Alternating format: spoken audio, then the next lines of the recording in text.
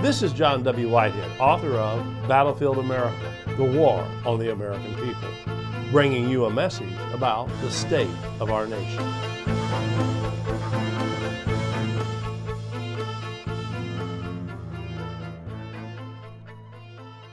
Someone may be banging on your door soon, and it may be a federal COVID-19 vaccination strike force, especially if you live in a community with low vaccination rates. Will you let them in? More to the point, are you required to let them in or open your door? The Biden administration has announced that it plans to send federal surge response teams on a targeted community door-to-door outreach to communities with low vaccination rates in order to promote the safety and accessibility of the COVID-19 vaccines.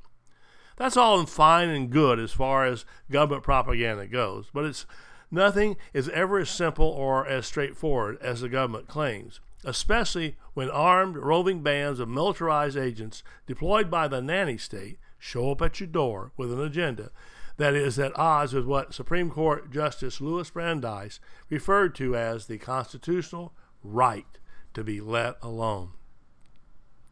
Any attempt by the government to encroach upon the citizens' privacy rights or establish a system by which the populace can be targeted, tracked, and singled out must be met with extreme caution.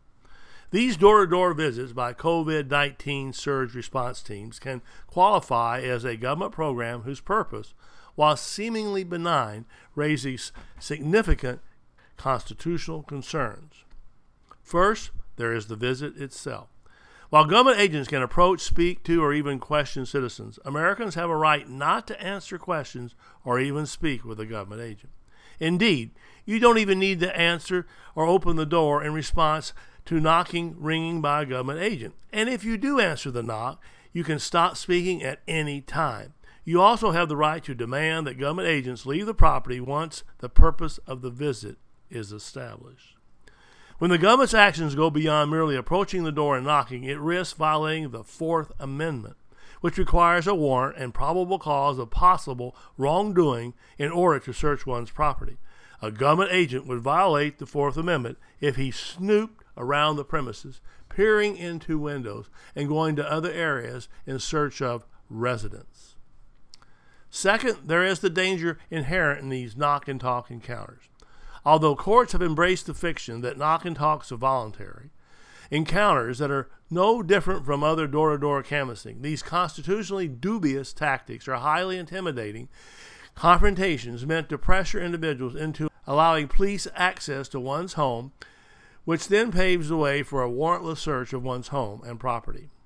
The act of going to homes and taking steps to speak with occupants is akin to the knock-and-talk tactic used by police, which can be fraught with danger for homeowners and government agents alike. Indeed, knock-and-talk policing has become a thinly veiled, warrantless exercise by which citizens are coerced and intimidated into talking with heavily armed police who knock on their doors in the middle of the night.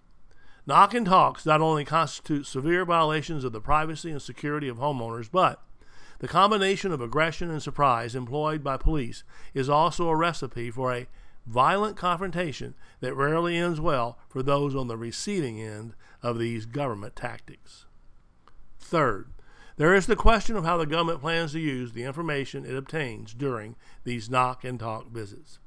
Because the stated purpose of the program is to promote vaccination, homeowners and others who reside at the residence will certainly be asked if they are vaccinated. Again, you have a right not to answer this or any other question. Indeed, an argument could be made that even asking this question is improper if the purpose of the program is merely to ensure that Americans have the information they need on how both safe and accessible the vaccine is.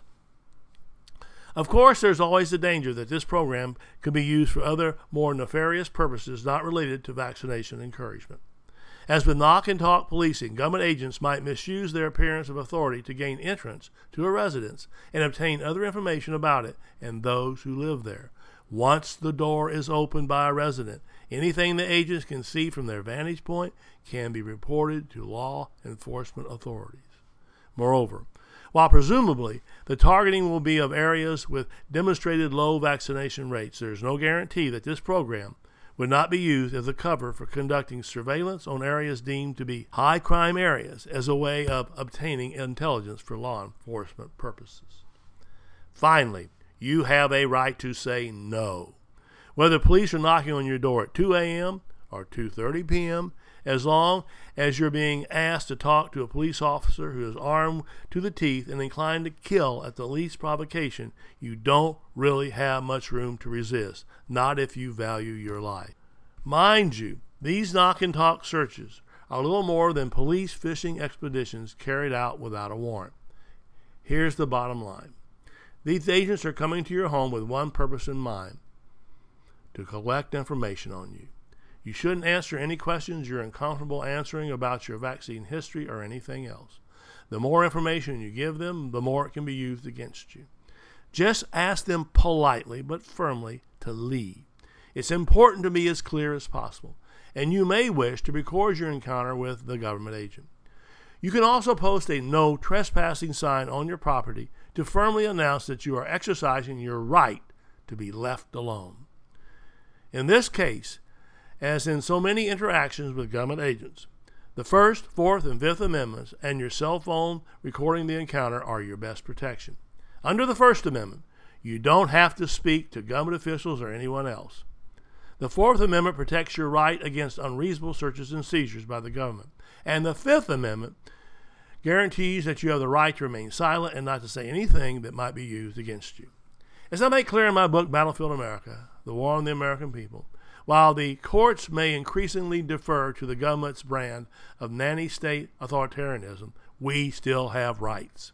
The government may try to abridge those rights. It may refuse to recognize them. It may even attempt to declare martial law and nullify them, but it cannot litigate, legislate, or forcefully eradicate them out of existence. Time to take a stand for freedom.